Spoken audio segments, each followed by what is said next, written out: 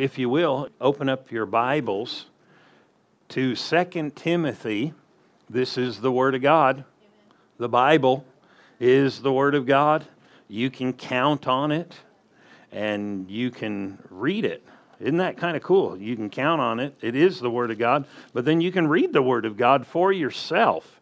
And so right here in 2 Timothy 1, we read this verse last week and we taught last week. The sermon was called Dunamis, right? Power, the Greek word. And we read from this verse right here. This week, same verses, part 2. It's going to be called Agape, or love. And right here, though, we're going to go back and read the same verse we read. And I believe God's going to help us, minister to us. The 7th verse said, "For God," 2 Timothy 1:7, "for God has not given us," this is not from God, "a spirit of fear." Something that would make us back down, back away. We mentioned this last week, that fear comes to people. Fear comes in so many ways to people. And sometimes you can have fear coming at you, and it's almost as if we need to remember that that's fear. You know, the TV tells you, we're in an economic downturn, and then just the thought comes, you're going to be affected by this. That's fear. To get you fearing, oh, this change, that's going to cost you some money. What are you going to do? Fear. There's another pandemic. Fear. They'll even show you how the germs will run up your arm and, not to sound whatever, but there is a lot of fear in the world, and the Bible said God has not given us a spirit of fear, or that does not come from God. Often when Jesus dealt with people and wanted them to get the results God wanted in their life, a major thing He would address is fear. Fear. When it came to finances, it was fear or worry, similar things. And or really the same thing. What are you going to do? What are you going to do? And really what's happening is he's trying to get you, the enemy, to get your mind off the author and the finisher of your faith, or the one who can make all the promises come to pass, and get you to focus on the things of fear. Are you with me? And there's loads of them. I mean, all the talk now is, could this thing that's been going in Ukraine end up being World War III? I mean, there's all kinds of opportunities for fear. Are you with me? Car companies do it. They'll tell you ours is the safest, implying if you don't have ours, you better watch out. And what does that do? It's just fear. The world is not motivated by God's way of thinking. That's huge, because there's a lot of talk about common sense, and you need common sense. Technically, there are no verses that talk about common sense, because what is common sense often will make you go against what God's doing. Amen. And the way God works. Common sense tells you focus on your problems. God tells you focus on Him. Amen? That's the truth. So here he said, for God has not given us a spirit of fear. So fear is induced by a spirit. Or you could say it like this, induced by a lie. Fear and worry are induced by lies. If you gain ground with God and you're now free from drugs, He'll tell you, yeah, but it won't last. Why? Get you focusing there. Well, when will it end? To get you fearful. To get you to yield. Yeah, this blessing you're experiencing, yeah, it'll only last a short time. What does He want you to do? Get your eye off of it and on something else. Abraham, the father of our faith, in other words, the one whose faith we are to follow, one of the great factors about his faith working was he didn't consider contrary circumstances. Fear is always connected to contrary circumstances. Worry is always connected to contrary circumstances. And you just have to know that.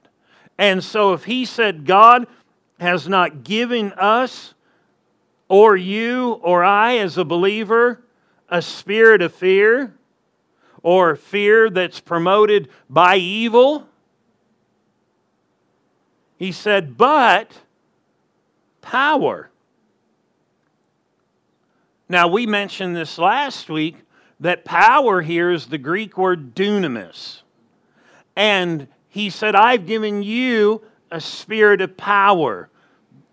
The Holy Spirit in you is power. And here's the thing. How can I measure this power? Because power is subjective. I have a powerful car. I have a more powerful car. I have, this is a power company. They're not all equal. They're different. And so when He said God has not given us a spirit of fear, but of power, you can see these two phrases are married in Jesus' ministry. What do you mean? When He would say, don't fear, only believe, and you will see God's power work. And we saw last week how that God has given you and I a spirit of power, dunamis. What does that mean? If I've got it, is it automatic? If you've got the power, I got the power, you got the power. Do we have the power? Does the power work automatically? We saw from Jesus' ministry a familiar verse. We've read it at different times. Mark 6 said Jesus there could do no mighty work. We know that. But we saw last week, it actually reads, Jesus could there do no dunamis. But He was doing dunamis in other places. And people were being healed. So this dunamis that Jesus had was from the Holy Spirit. We have the same Spirit, but the problem is we don't always believe the same. And when He said He could do no mighty work, He basically, the way it reads in the Greek, is He could do no dunamis. He was attempting, but how many people really would fall into the same category as those people in Mark 6? How many people here or in the world would fall into the same category of not having... Now, Jesus had the dunamis with Him, but now we do right now. But how many of us would fall into the same category as them? Say, how could we fall in the same category? Remember, they said, who does he think he is? We know his family. We know these different people. How could this be that and they started imagining wrong about him. You know how we short circuit this power in us? We think wrong about ourselves. Well, if I had this power, I'd feel it.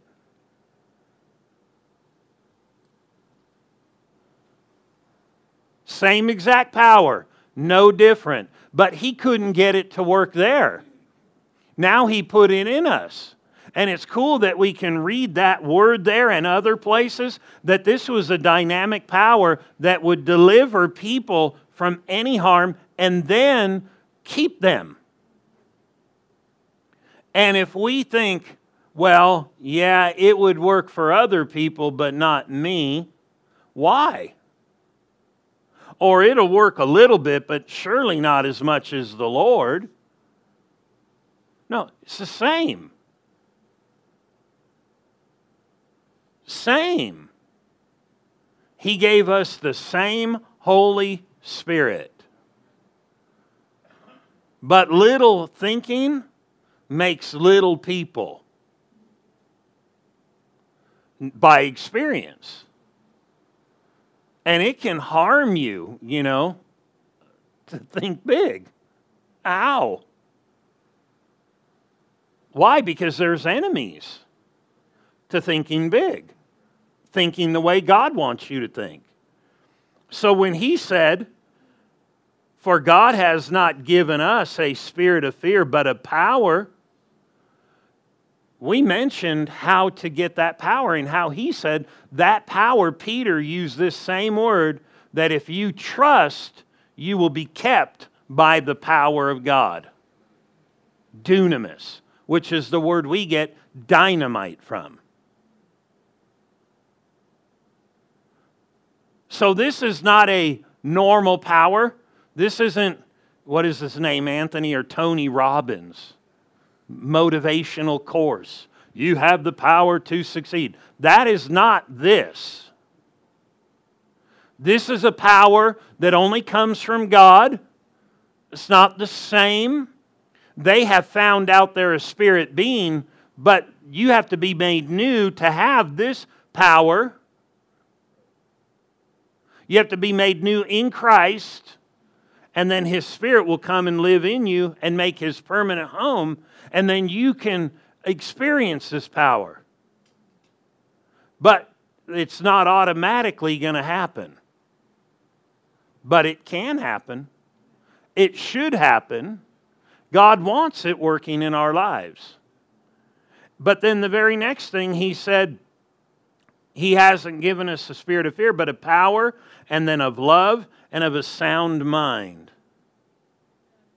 This is the spirit of love. Now, this is a love that is not like the world.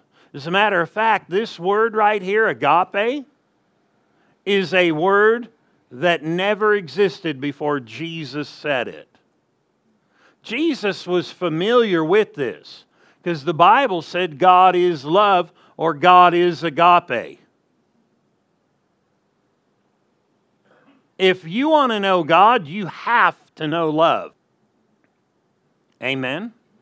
As a matter of fact, if you want people to know that you know God, you have to walk in agape.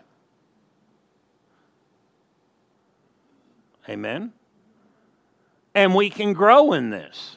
Just like we can grow in knowing God, we can grow in giving this to other people.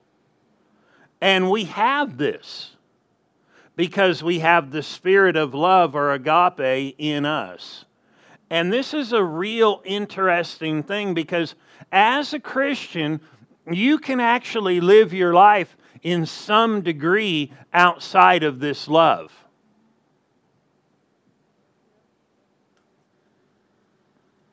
Are you with me? You can live your life to a degree outside of this love.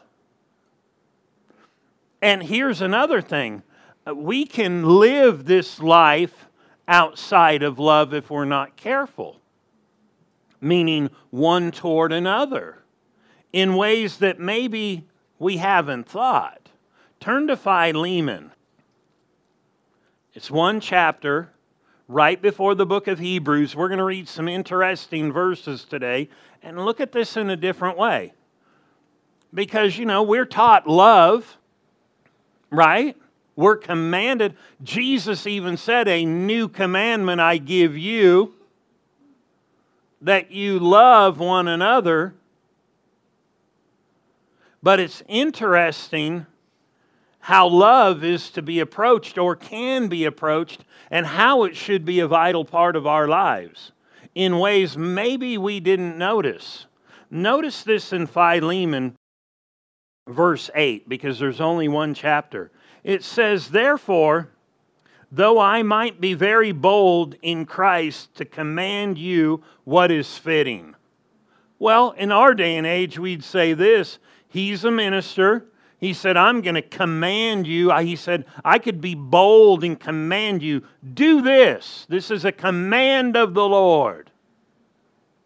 And he didn't say it was wrong. But is there a better way to bring the same thing over to somebody? Or another way to bring something over to somebody? You know, there was a little meme, you know what a meme is. It's a little, kind of a cartoon, but digital type thing. And there was this one with this, looked like a stuffed penguin sitting in a chair with its arms crossed. And it said, "Yeah, the thing I was going to do what you told me to do, but just because you asked me, I'm not going to." You know, somebody's trying to motivate them to do it. Do this. No, yeah, I was going to, but now because you told me to like that, I'm not going to. You ever run into that? You ever been that? You ever know somebody like that? Is there a different way to do this whole thing? Look at this. "Therefore, though I might be very bold in Christ to command you what is fitting." Command what is fitting. Bold. That's what we need right there. Command, bold, what's fitting. Notice verse 9 though. "Yet, for love's sake, or because of divine love," or agape, "I appeal to you." What was he doing when he was writing to this church? He said, "I could command you to do this. I could be bold because it's fitting. But I'm going to appeal to your walk with God and the very agape that's inside of you. Because why? God has not given you a spirit of fear, but of power and of agape or love." So he basically said, I'm going to appeal to you, to who you really are. He was basically saying, instead of just having this command to do something, I'm going to present this so that you can allow this love that's in you to dominate you. Notice two presentations. I could command you what's right, what's fitting, or will you be motivated by love? Will you let love be the thing that drives you, or just a command? Because if love drives you, not worldly love, because there are different types of love, different words in the Greek, but we're talking about the love of God drive you. This is a total different way of approach. How many people are like, I command you? But what if we appeal to what's truly in a believer? And give them the opportunity to let love come forth. Notice, it would be the same result, the same action. Why didn't Paul just go, forget it? I'm just telling you. Because he wanted this new life and this new nature to dominate them. Not just to follow some rules. He wanted them to be driven by new life, new love, the Spirit of God. How many of us, God has tried to drive us from the inside. I mean beyond our mind. And so he's appealing beyond a command.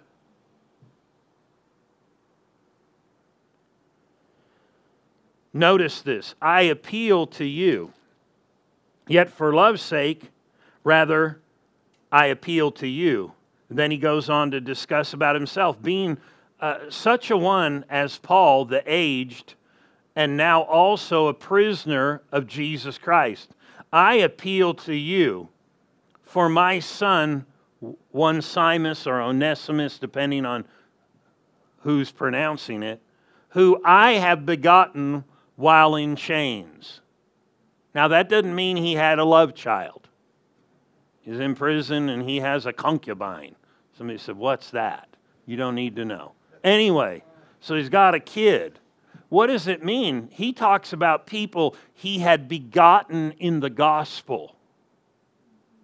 See, this Onesimus or Onesimus, this character here was known among these people. And he was not, in his former walk, the most shiny of goodness. And he had wronged these people. And Paul basically is telling them, I'm appealing to you. There's a command to do it or the love to drive you. And he said, I appeal to you, or I appeal to you for my son, Onesimus, whom I have begotten while in my chains. In other words, he led this guy to the Lord. This guy's now serving the Lord. And it's like Paul's over here, this where Philemon and this group is over here. And he meets this guy who knows them. And he's like, hey, starts talking to him, leads him to the Lord.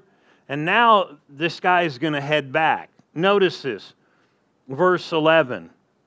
This one he has led to the Lord, who he has started to build up in the Lord, and the guy is starting to grow in the Lord. And isn't it true we have a command to love people, to do things a certain way to people? But shouldn't it be we activate what's really in us and let what's really in us drive us out of our relationship with God than just a command? And so he said, who was once unprofitable to you, but now is profitable to you and to me. And he explains his profitability to Paul. He said, I am sending him back to you, therefore, receive him that is my own heart. Now, if you read Paul's life, he loved lost people, but there were people who did him harm that he said, watch out for them and so on. But when he said he's my very own heart, he's talking about, man, I've made an investment. I led this guy to the Lord. I reached him. I've helped develop him. He's starting to serve me, but I'm going to send him back to you now. Because he believed he would have been a prophet to them and a help to them. But what he's trying to do here was clear up some bad air. We shouldn't leave bad air in our lives. And we should not just let it go by command. All right, I have to. But we should let it go by the motive of love that's actually in us. Paul writing to that young minister, he faced things. People talked about him. His message on Sunday. Whatever it was. And they talked about him. And he told him, you have to stir this up, this gift that's in you. So power there, love that's there. But how many of you know sometimes you're trying to stir love and stuff that opposes love is coming at you? And here he's talking to him about two paths. A path of obey what is true, what is fitting, what is right, or let the love guide you down that path. And so he said, I'm sending him back to you, therefore receive him, that is my own heart. Verse 13, whom I wish to keep with me. In other words, he had been helping him, so he was like, I wanted to keep him. But he said that on your behalf, he might minister to me in my chains for the gospel. In other words, he was ministering to him, and he was doing stuff while he was in prison. And then verse 14, he said, but without your consent. Wow, Paul was not selfish. He asked them to respond in love. And here he's responding in love. He could have used this. He could have used this. I mean, if we're going to follow Paul as he followed the Lord, then we have to follow this motive of love. And it's really the nature that's in us. And he said, I mean, this is what makes a relationship, a home, a friendship, a relationship in church, our relationship with God, what it is and makes it dynamic is this love. Not just this power. But notice he said in verse 14, but without your consent, I wanted to do nothing. That your good deed might not be by compulsion or pressure. In other words, going back to that whole pressure thing, as it were, but voluntarily, which he said in the context was the motivation of love, me volunteering.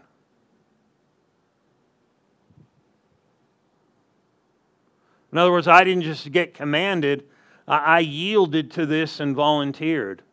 I know this is the experience of people after people give their life to the Lord. They just want to serve Him. We need to be careful that even if we follow a command to do something, we make sure love has its place.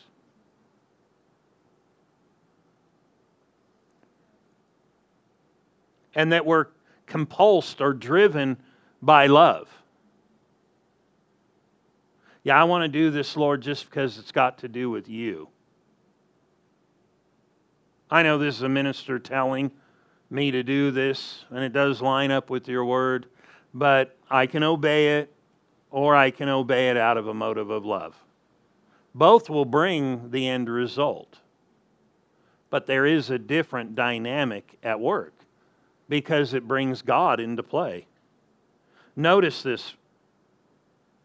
Verse 15, for perhaps he departed for a while for this purpose. What purpose? That he might be saved, he might grow up in God, might be committed and start serving.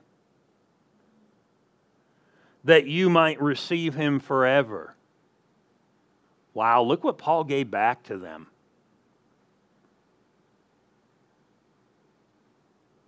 And he could have commanded them, take him back. But he had some old dirty laundry. But he said, receive him voluntarily out of a motive of love. He said, no longer as a slave,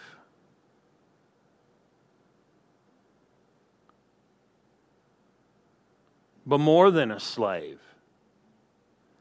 You know, in our walk, somebody said, well, we don't deal with slaves. Slaves were a common thing back then all over the place. It was a way to pay off debt. It was a way to do things. But you know, sometimes when somebody owes somebody something and they should genuinely let it go out of love, and they've even been commanded, but they don't let love take its place, they try to enslave people.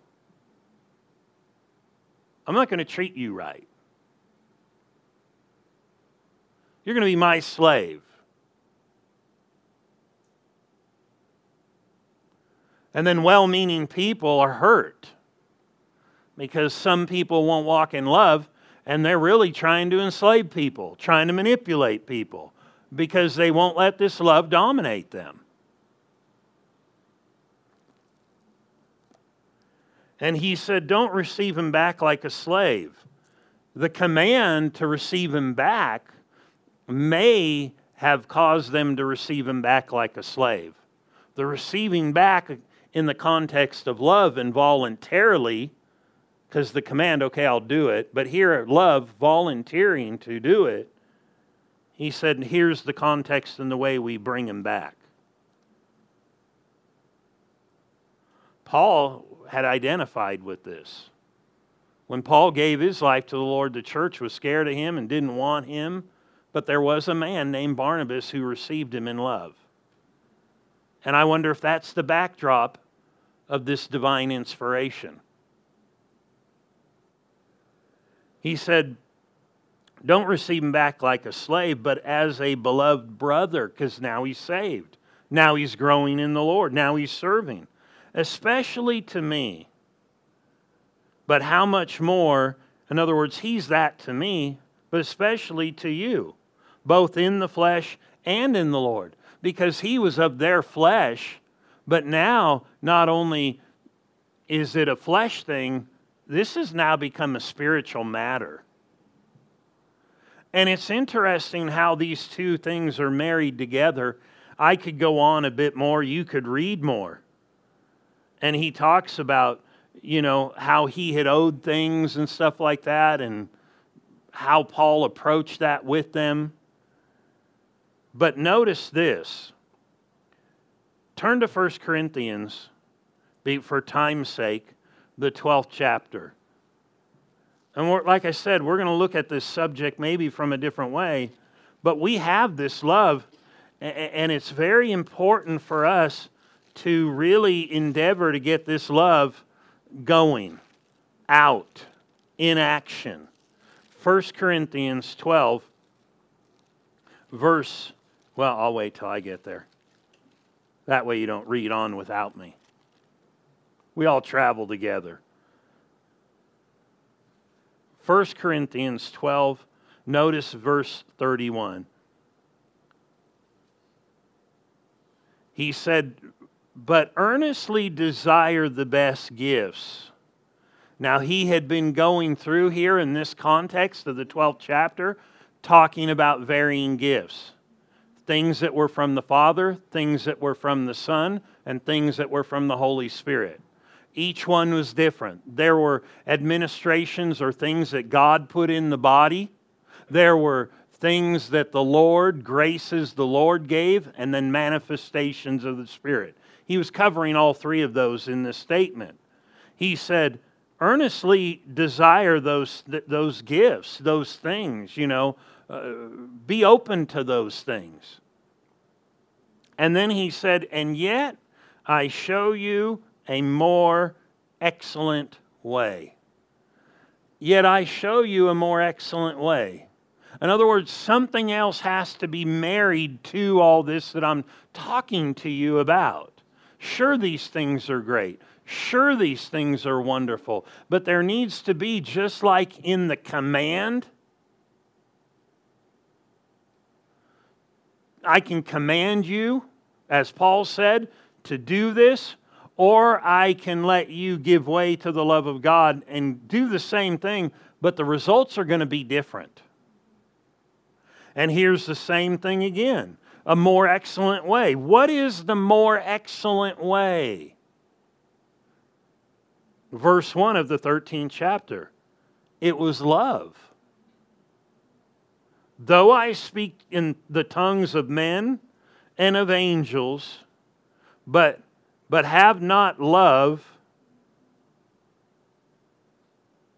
In other words, I can pray in tongues. I can pray in the Spirit. But if I do not have love, I have become a sounding brass and a clanging cymbal. In other words, I am praying, but love is going to add something to it. In other words, I'm commanded to pray in the Spirit. I should be driven by a motive of love.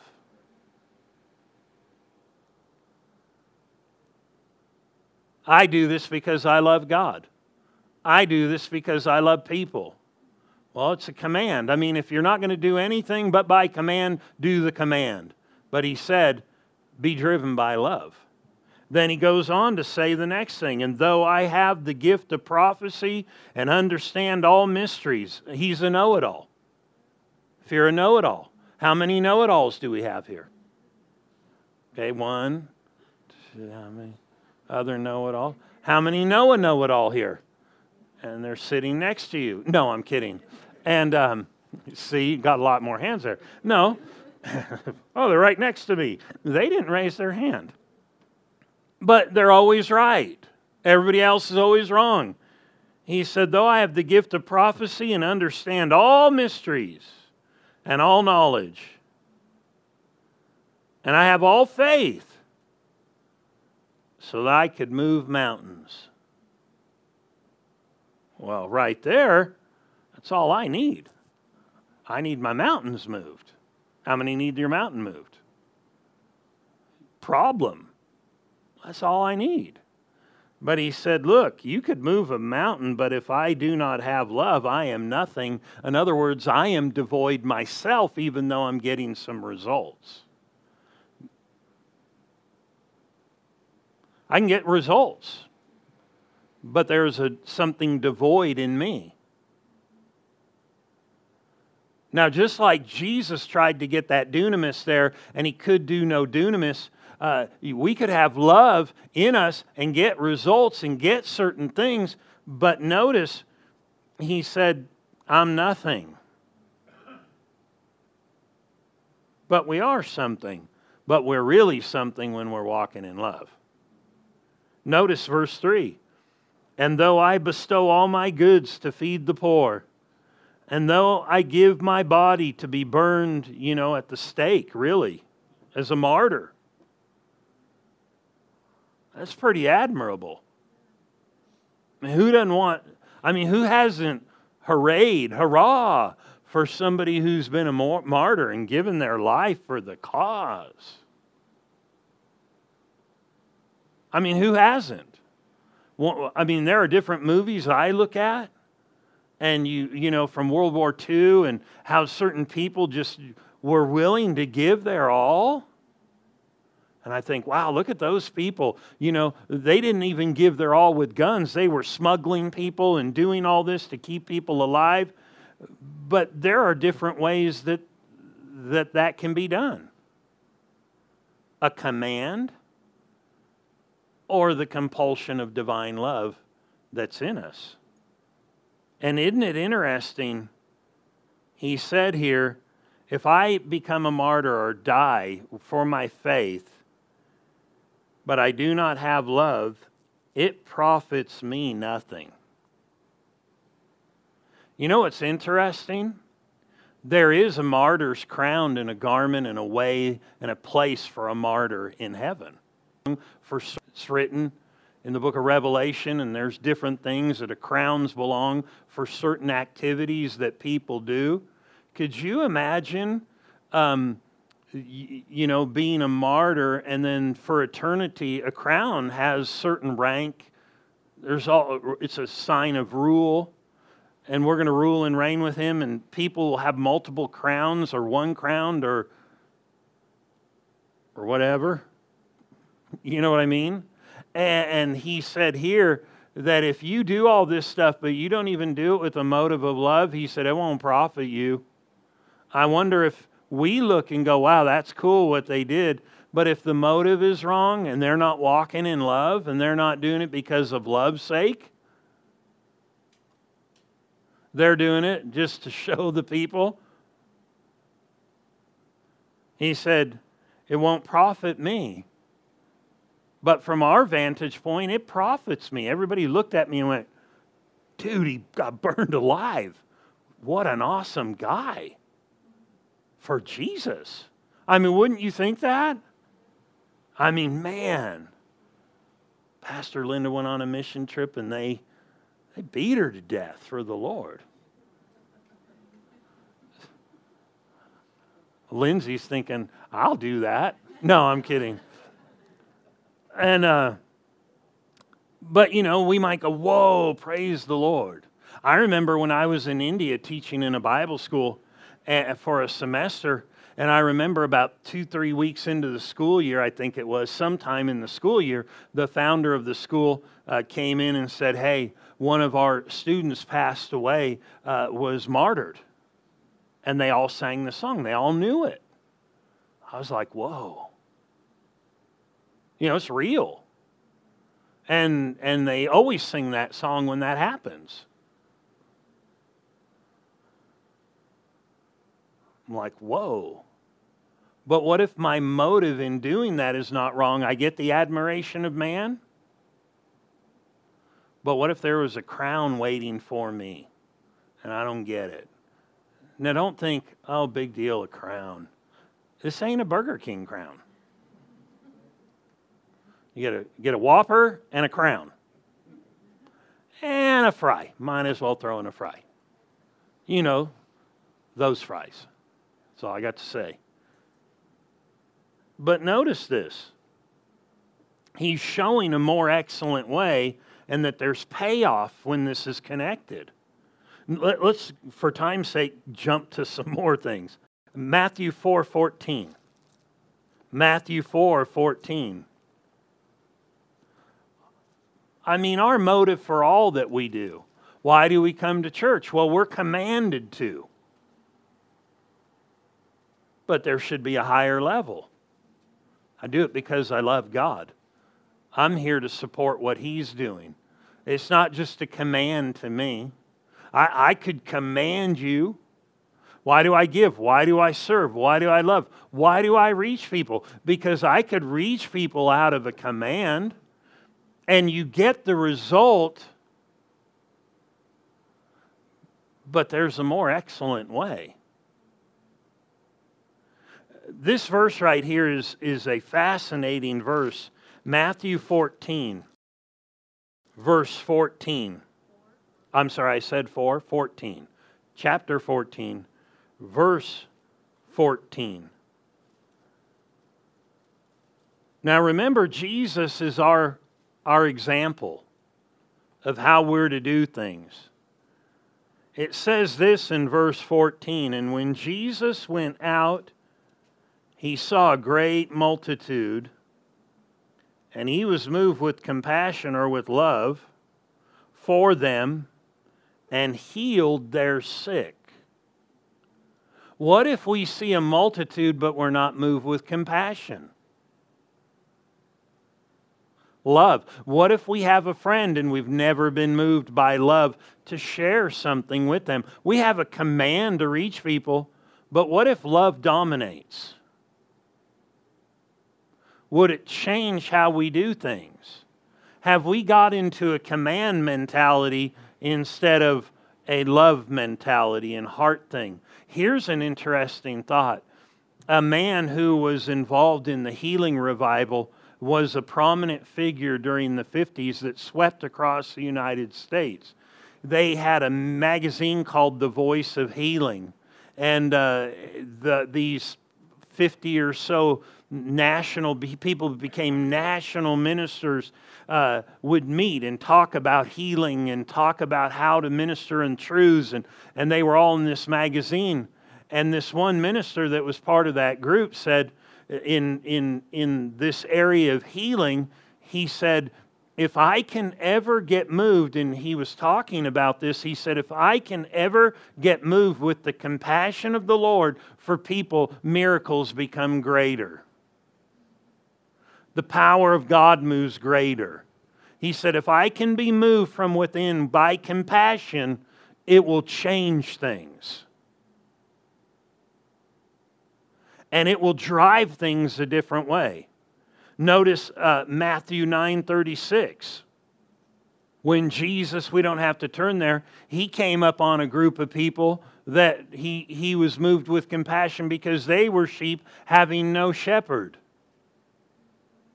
Well, are we moved with love, or are we have not only we have a command to reach people, but do we allow love to drive us to reach people, or do we just think, who in the world are all these lost, stupid people?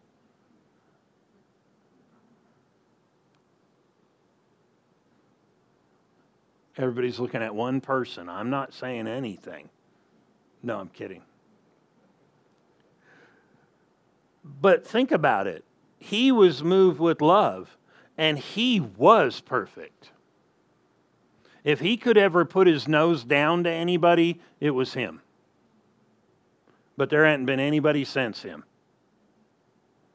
But it's interesting that even he, in his perfection of who he was motivated by love, not just rule and command. Notice this in Philippians. Everybody okay? Philippians. Because we have been given a spirit of power and a spirit of love. And we don't want to just look at this power and think that's all of it. Love is a driving force. And I'm not talking a worldly love. This is a love the world cannot walk in. They can imitate it, but we have it. And let me ask you this. If I have my own being, I have my own flesh, I have, whatever, and I come knock at your door at your house and you let me come in, who and what I am comes in. If you refuse me entrance, then you refuse who I am, what I am. I'm not saying it's glamorous one way or the other, I'm just saying. But if you refuse something like that or someone to have free reign, then you refuse what they are. And if God is love, and He has given you the spirit of power and the spirit of love, and you refuse that, then you're refusing other characteristics.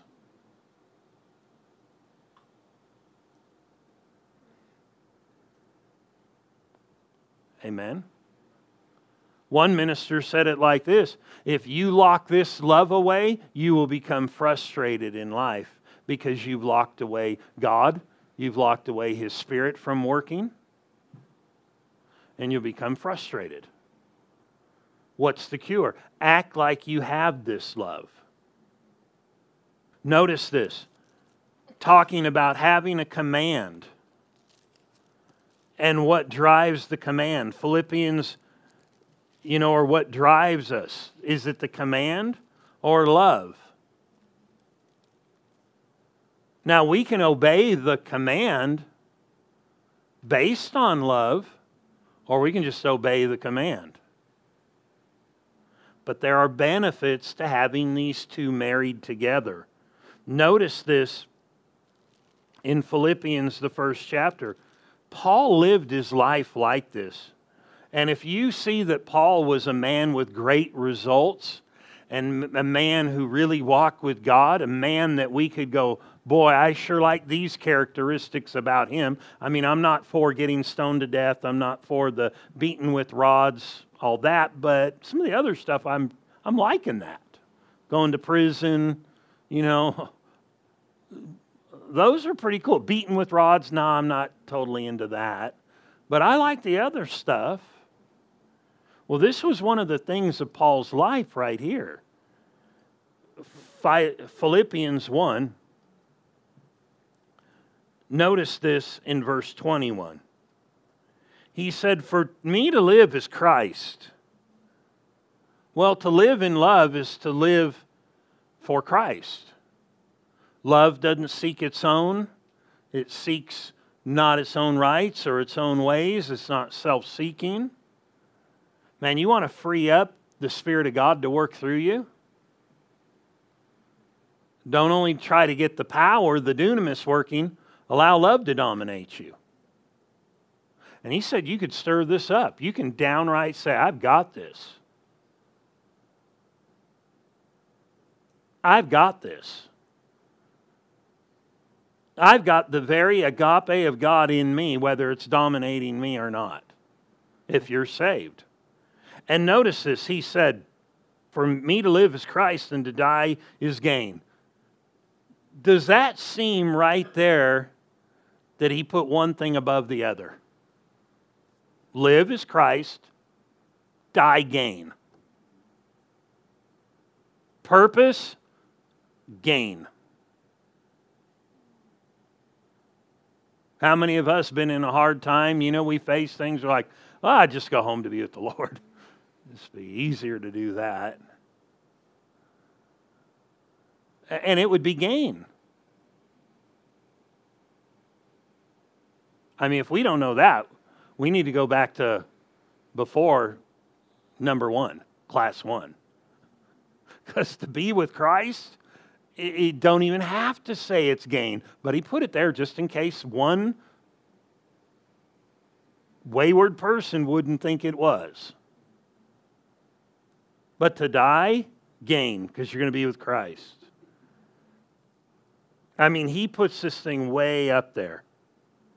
And then he said, but if I live in the flesh, which means work for the Lord in the kingdom, and then everything else he did because he was a tent maker, or only in one place really.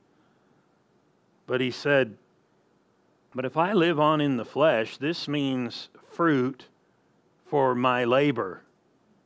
In other words, it'll produce something if I stay.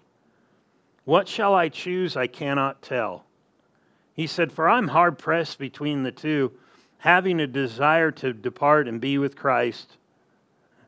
And in case you didn't get it the first time, which is far better? Gain, far better. He is really got his head there. There's no mistaking what he's talking about. He said, nevertheless, to remain in the flesh is more needful for you.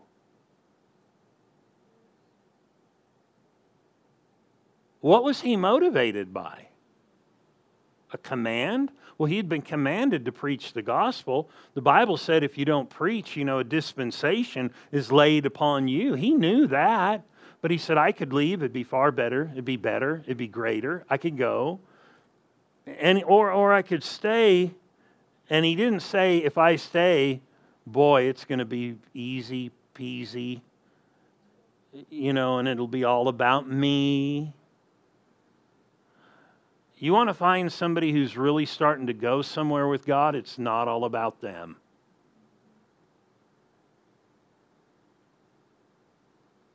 It's about the Lord. And you want to find somebody who stays on that path, it's the same thing. It's about the Lord and what's the most ideal thing. And so what did he say? He said to remain in the flesh is more helpful or needful for you. What was driving him? Not just a command, but he looked at the lay of the land and thought, what's best for these believers? I have a gift to help them. And he said, therefore, being confident of this, that I know that I'll remain and continue with you all for your progress and for your joy of faith. I mean, I'll tell you what. Think of this. What if he wasn't motivated by love? Wonder if this would have read different. Okay, I'm going to stay, but you guys are all going to pay for it. You're going to hear it. I'm telling you what, I could have been in heaven. You ready this morning? It would have been far better. You guys are about to get it. And he said, no. He said, I'm going to help for your progress and for the joy of faith. Look at how love motivated him.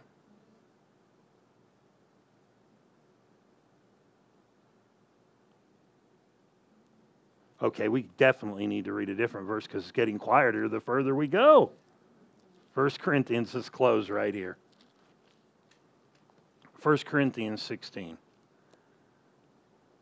God has not given us a spirit of fear, but He has given us a spirit of power. You have power to put to work. Start stirring it up. It's the basis of the initiation of it. I have the power of God. Remind yourself. I have the love of God. I do have a sound mind. Fear would tell you you don't. Fear will tell you, oh, you're going to lose your mind. You're going to be so full of worry. No. Stir up the gift. I have a sound mind.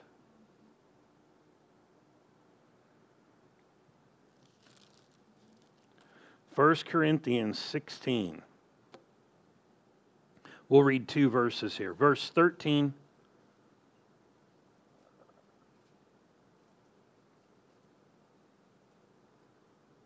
Verse 13, 16:13. Watch, stand fast in the faith, be a wimp. No, wait a minute. It says be brave. Yeah, it says be brave. And then be strong. Be a wimp. Cry. No, be brave. How can I be brave? You have a spirit of power. You have a spirit of love. You have a sound mind. Well, what about all the calamity? It doesn't matter. It cannot penetrate that if I don't let it. Watch. Stand fast in the faith. Don't you be moved.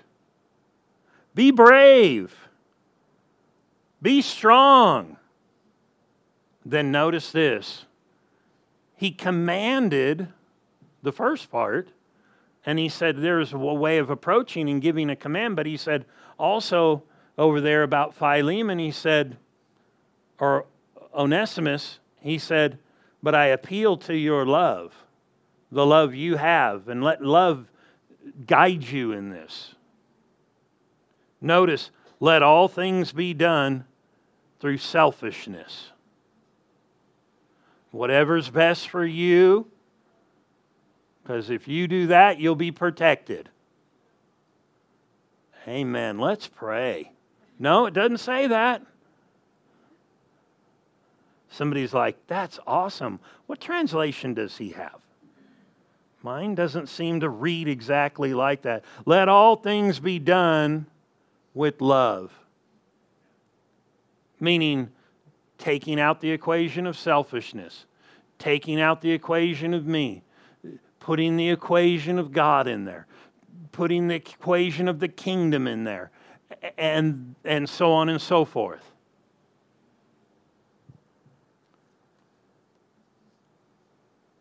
Isn't it interesting? He said, let all things be done through love. That means you may have a commandment of something you're to do, but you're to still respond in love. You may need to command somebody, but are you flavoring it with love?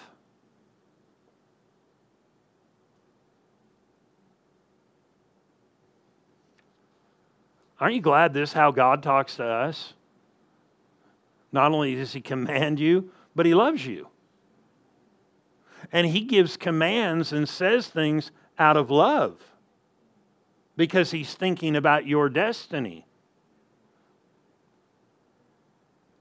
I'm going to read this from the TPT translation or paraphrase, whatever, it's supposed to be a translation. It says, let love and kindness, because remember in the King James Version, it says love is patient, love is kind. He said, let love and kindness be the motivation behind all that you do.